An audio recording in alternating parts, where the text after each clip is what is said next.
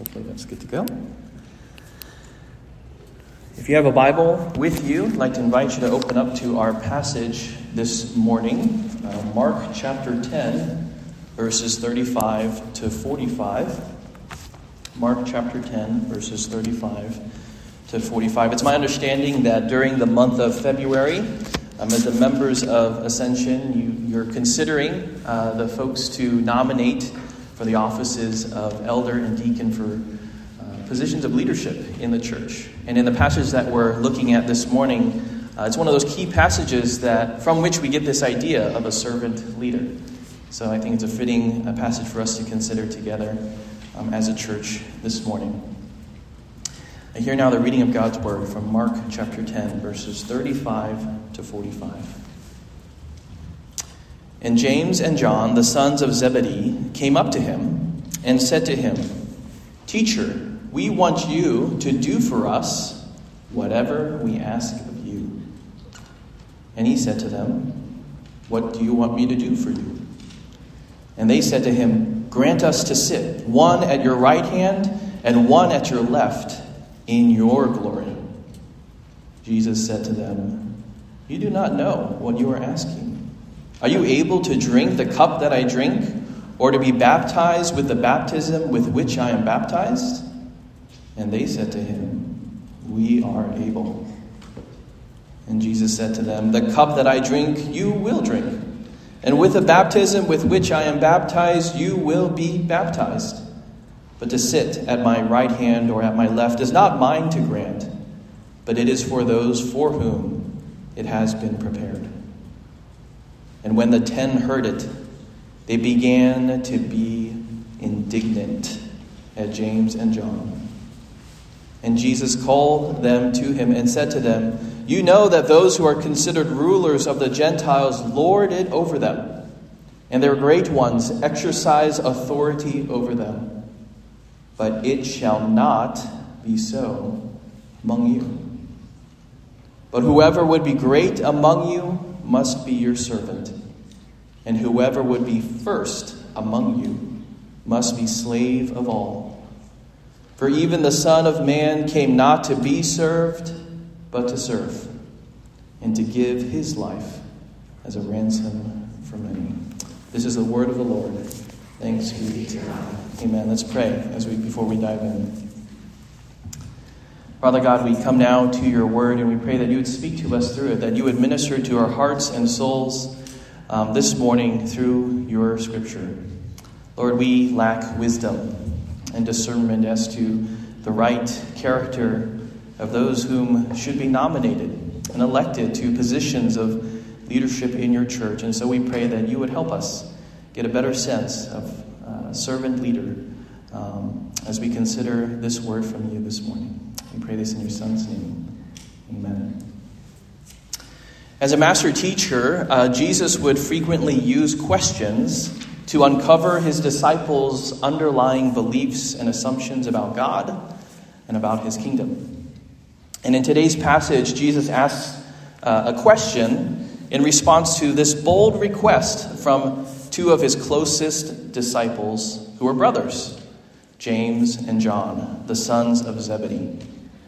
James and John were bold men. Boldness was such a key characteristic of these two brothers from Galilee that Jesus actually nicknamed them the Sons of Thunder, which is a great nickname, right? To give the Sons of Thunder, or the Sons of Rage. After the Sons of Thunder corner Jesus, they get him to the side. They ask him to do for them whatever they ask of him. These brothers shamelessly ask Jesus to cut them what is essentially a blank check. And Jesus, who's familiar with these two brothers, who's been spending the past 3 years working with them and walking with them, entertains their request.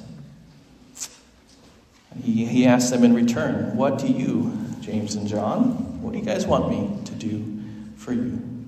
He's willing to hear what they have to say. And the Sons of Thunder boldly ask Jesus to grant one of them to sit at his right hand and the other at his left hand in his glory. Essentially, James and John asked Jesus to promote them, to promise that when he becomes king, he will promote the two of them to the highest positions of honor, power, and glory in his kingdom. Why do James and John choose this time, this moment, to ask this of Jesus?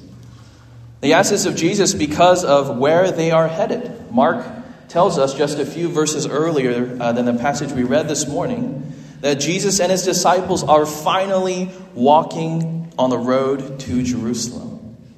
This is it. This is the moment that all of Jesus' disciples have been waiting for so eagerly. Jesus is headed to Jerusalem, the city of David, to establish his kingdom as the Messianic king. Mark describes for us in those verses how the disciples were feeling as they saw Jesus lead the way in front of them on the road to Jerusalem. He says they were amazed, and those who followed were afraid. Amazed and afraid. Wonder and fear. Anticipation and worry. These are the emotions that the disciples of Jesus carry within them as they follow Jesus towards the city of Jerusalem. As Jesus and his disciples walk along the road to Jerusalem, he tells them for the third time what exactly will happen to him when he gets to Jerusalem. He tells them that he will be delivered to the chief priests and the scribes, and he'll be condemned to death and delivered over to the Romans and be crucified, humiliated, and die, and that on the third day he will rise from the dead. Yet despite Jesus' detailed description of what awaits him in Jerusalem, the disciples still don't really understand what Jesus was saying. They assume he must have been talking figuratively. Like we often do ourselves, the good news, we're headed to Jerusalem, is what they hear. And the bad news, what Jesus says, this is what's going to happen to me when I get there, goes in through one ear and out the other. You see, all that James and John, as some of Jesus' closest disciples can think of as they're approaching the city of Jerusalem, is the honor and the glory and the power they will receive as members of Jesus' inner circle, his closest friends and disciples, his inner ring, along with Peter. James and John are giddy with excitement. The sons of thunder, they can't wait to grab swords and spears and fight along the Messiah as he raises up an army to destroy the Romans and to free Jerusalem once and for all. They're itching to be promoted to the highest possible ranks within the Messiah's empire. And their bold request is actually very revealing. It reveals what these two men really want, what they were really after. What did they really want? James and John wanted to be recognized and respected above the other disciples. James and John, they see Jesus as their golden ticket to get what their hearts truly long for: honor, power, and respect. As hardworking Galilean fishermen, James and John would have likely been looked down upon by all the other disciples and other folks as uneducated, as backward and unsophisticated. This was their chance to make mom and dad proud. This was their chance to show the world just how far two nobodies from the Galilean seaside like them could go, to the right hand and the left hand of the Messiah himself. James and John's bold request reveals that in many ways they loved what they thought Jesus could get them: honor, power, and glory, far more than they actually loved Jesus himself. Aren't we just as capable of seeing Jesus like James and John do? Aren't we just as capable of seeing Jesus as our ticket to get the things we are convinced we deserve, things we believe we're entitled to? Aren't we just as capable of treating Jesus as a means to an end rather than an end unto himself? But what I want to do this morning as we consider our passage is compare and contrast what culture teaches us about honor and glory and power with what Jesus, and compare that with what Jesus himself teaches his disciples about these three things, about glory, honor, and power. So first we're going to look at what culture says about honor, and second, what Jesus has to say about honor. Our first point is what culture says about honor. Jesus' response to the bold request of the sons of thunder that he guarantee their place at his right and left hand exposes, in many ways, their complete and utter lack of understanding of who Jesus is and what his mission was as the Messiah. Jesus replies to the request in verse 38, first with a statement, and then he asks some questions. First, he states, "You do not know what you're asking." James and John, you guys don't know what you're asking. And then he asks them, "Are you able to drink the cup that I drink, or to be baptized with the baptism with which I am baptized?" When Jesus asks James and John whether they're able to drink the same cup as him, he's drawing on this Old Testament metaphor that was frequently used to express commitment to another person.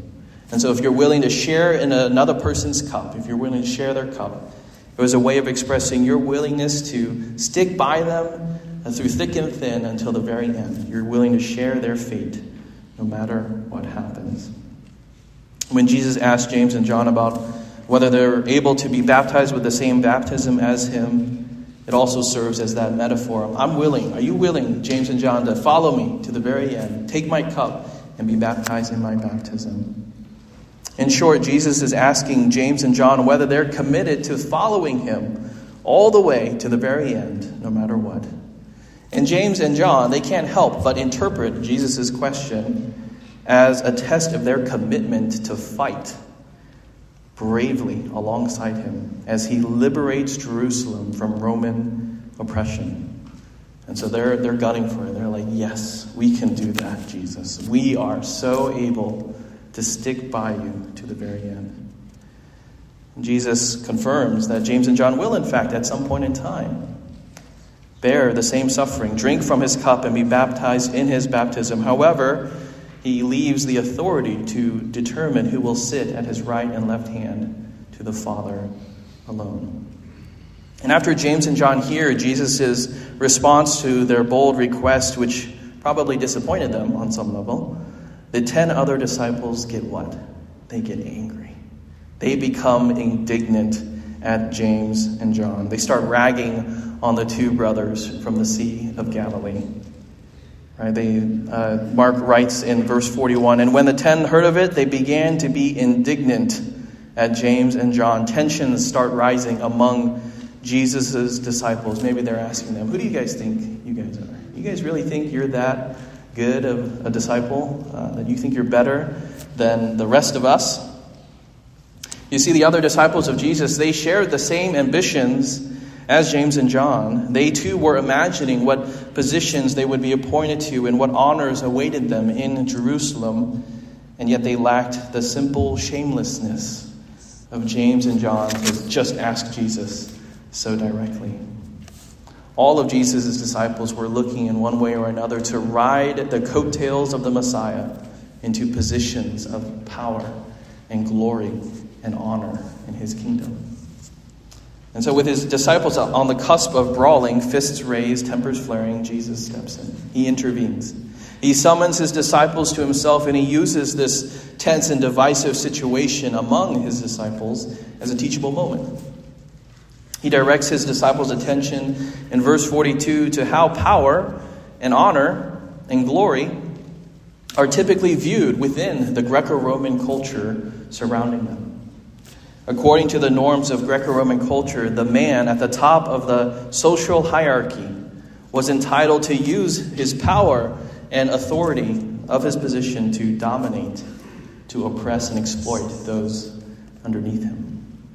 The Greek word that Jesus uses to describe the power dynamics of Greco-Roman culture is one that conveys what one scholar describes as the oppression and the uncontrolled exploitation of power, the flaunting of authority rather than its benevolent exercise. Pagan culture taught that power, glory, and honor was reserved for those who were the strongest and the most successful, the ones who were able to come out on top. And that once you got to the top, you were fully entitled to use your power, to oppress, to dominate, and to exploit those beneath you. Culture teaches that honor is won through fierce competition and maintained through oppression.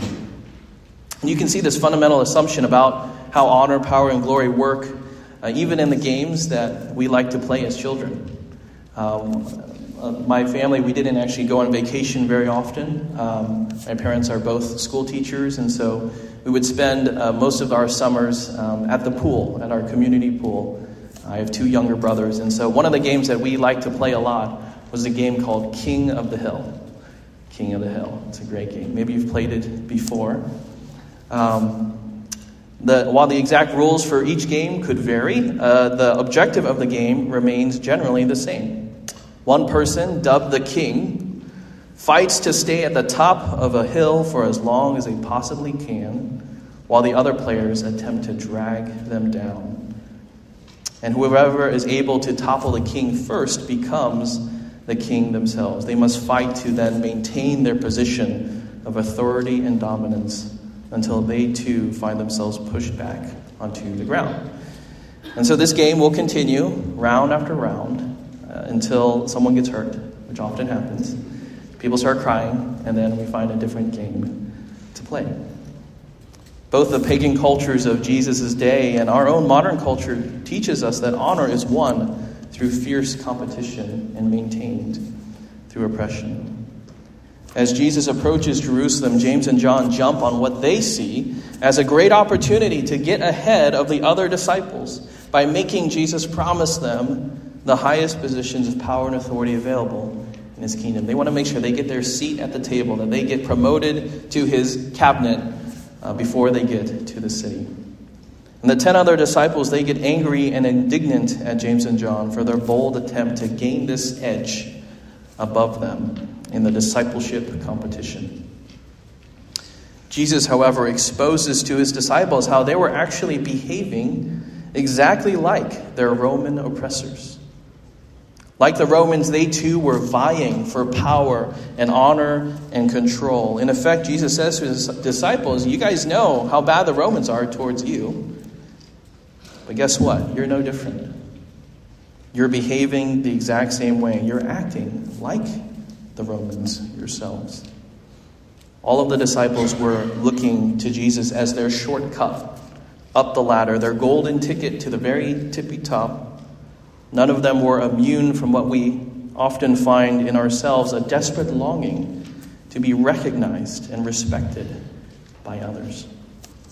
We're no different from the disciples because we too find ways to feel superior to one another. We too can treat Jesus more as a means to get what we want rather than an end in himself. We can just as easily fall into the trap, as James and John did, of convincing ourselves, pastors are especially guilty of this, that we care about Jesus' glory. That's all we talk about. Grant us, notice what James and John say. They say, grant us to sit one at your right hand and one at your left in your glory, Jesus.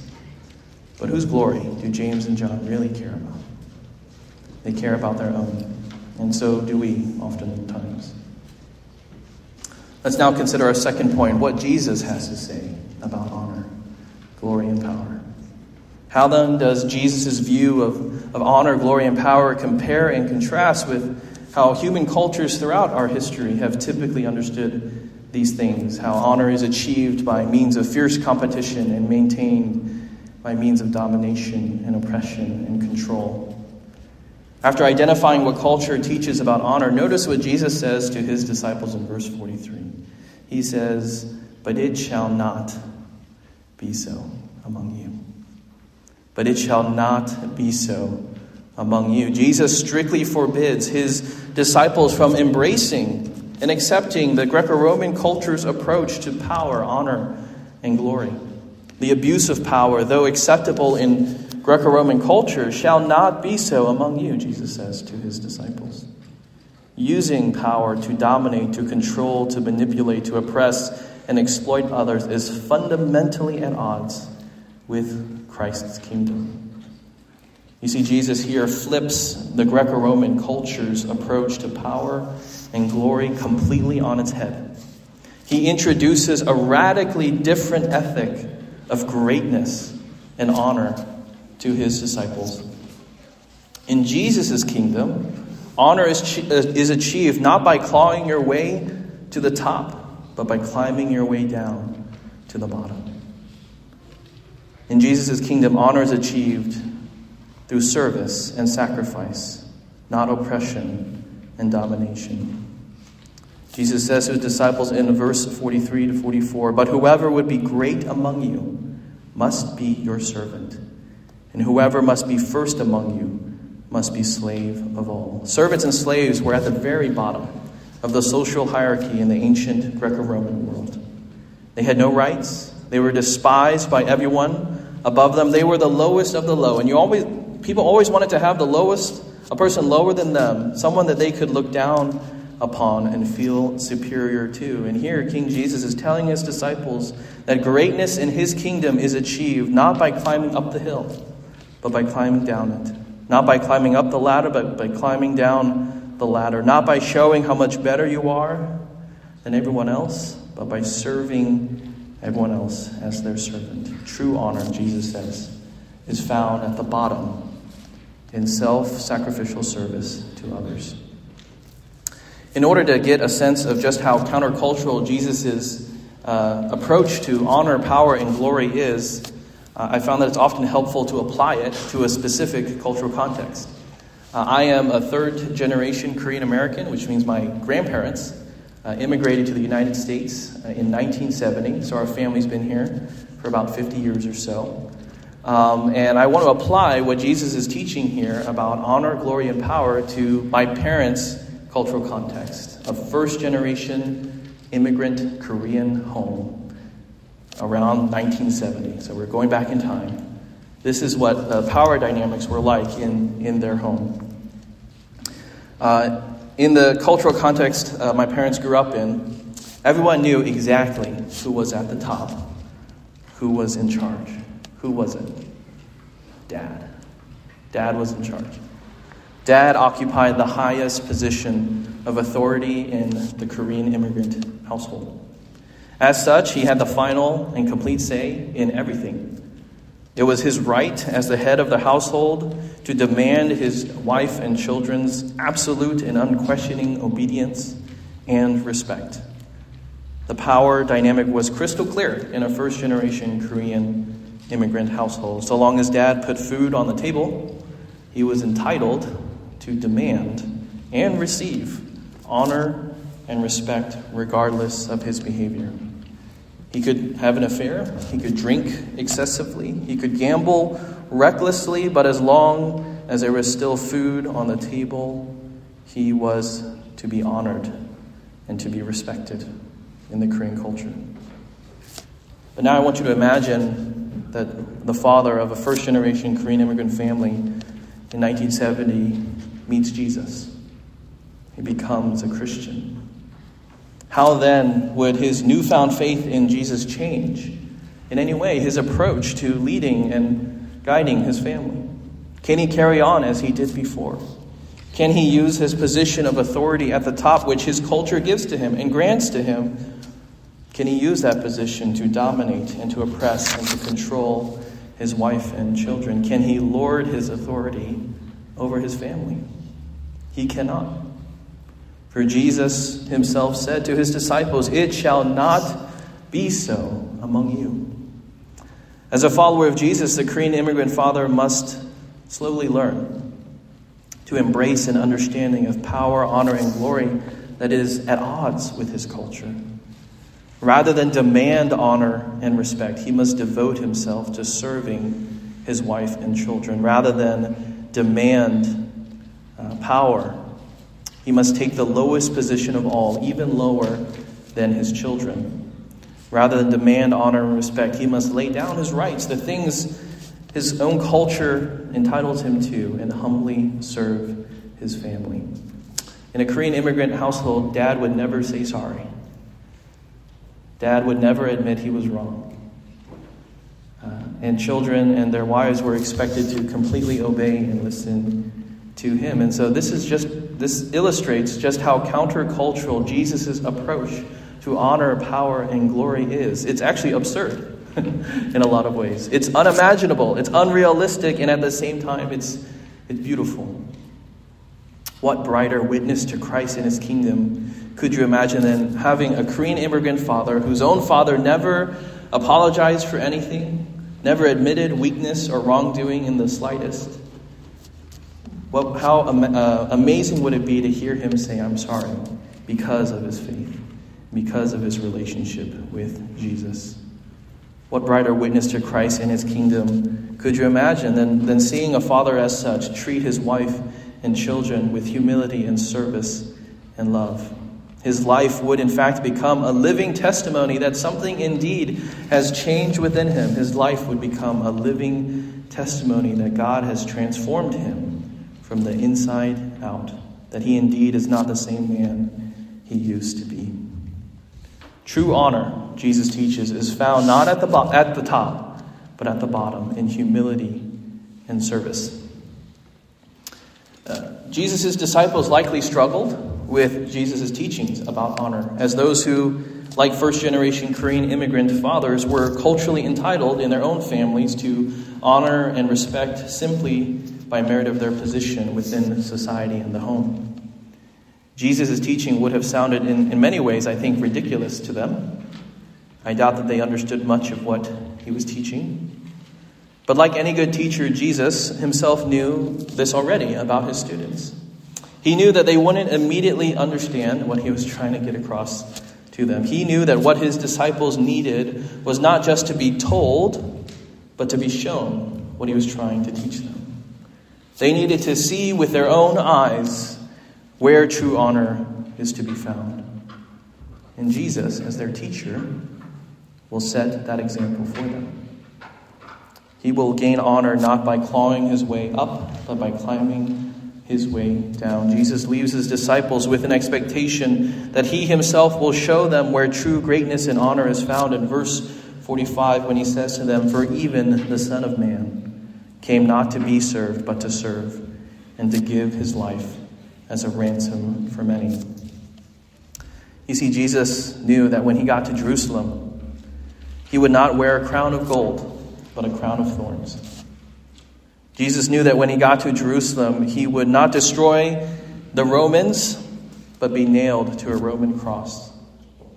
Jesus knew that when he got to Jerusalem, that James and John and the other disciples, as passionate and courageous as they might be, would desert him. And yet Jesus continued forward. He led the way to Jerusalem, his face set like a flint, to give his life as a ransom for many. James and John, along with the other disciples, saw Jesus as their golden ticket to glory, honor, power for themselves. They loved what they thought Jesus could give them, more so than they loved Jesus himself. And by using Jesus as a means to an end, the disciples were racking up a debt for themselves. They were racking up a debt before God by attempting to use Jesus to get what their hearts truly wanted that wasn't him. They were racking up a spiritual debt with God which they could never hope to repay through their selfishness, through their arrogance, through their pride. They were digging themselves deeper and deeper in a hole. Like Jesus' disciples, you and I have also owed God a debt we could never repay. It was the debt of our sin and our rebellion against him. Every vow that we've broken, every harsh word we've spoken, every injustice we've committed, every lie we've told, every mistake we've made. And the Father asked, who will pay? Who will pay for these debts? And Jesus the Son replied, I will pay. I will pay their ransom with the infinite value of my life. And pay it Jesus did. He paid for everything.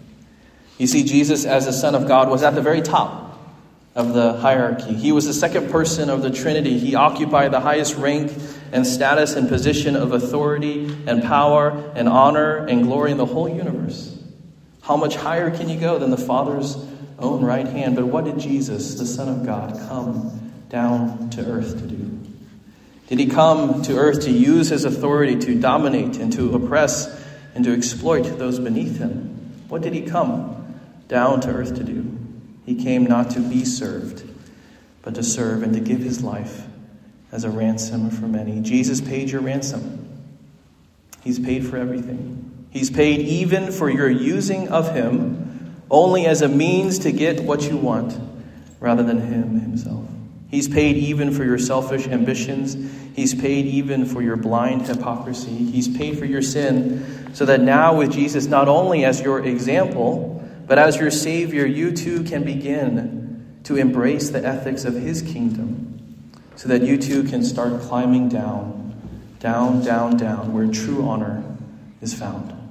Jesus drank the cup of God's judgment reserved for you down to the very last drop, so that you can now come to his table and enjoy the cup of God's favor, his acceptance, and his love. Your debts are no more. Your ransom has been paid, so start climbing down where true honor is to be found. As you consider whom to nominate for the offices of elder and deacon this month as a church, I want to encourage you to look down. Look down beneath you for the men who've been serving you this whole time already, humbly, sacrificially. Look for the men who, like Jesus, exhibit true honor according to his teaching. Look for the men who serve at the bottom because they know the love of a Savior who climbed down to the bottom for them. Let's pray together. Father, we give you thanks for your word. We thank you for this teaching of Jesus on the nature of true honor, power, and glory in his kingdom. And we thank you that we are now the recipients of your grace through the work of Christ, that he was willing to come down, to live a life of service, to give his life as a ransom for our sins so that we can now enjoy eternal fellowship and life with you as our God. We give you thanks, Lord. I pray this in your Son's name. Amen. Amen. At this time, we're going to partake of the Lord's Supper. We're going to do the confession of faith together. So let's now continue in our service with our confession of faith from the Apostles' Creed. We can now rise and stand. Christian, what do you believe? I believe in God, the Father Almighty, maker of heaven and earth, and in Jesus Christ, his only Son, our Lord, who was conceived by the Holy Spirit, born of the Virgin Mary, suffered under Pontius Pilate, was crucified, dead, and buried. He descended into hell. The third day he rose again from the dead. He ascended into heaven and is seated at the right hand of God the Father Almighty. From there he shall come to judge the living and the dead. I believe in the Holy Spirit, the Holy Catholic Church, the communion of saints, the forgiveness of sins, the resurrection of the body, and the life everlasting. Amen. Amen. At this time, let's pass the peace of Christ to one another.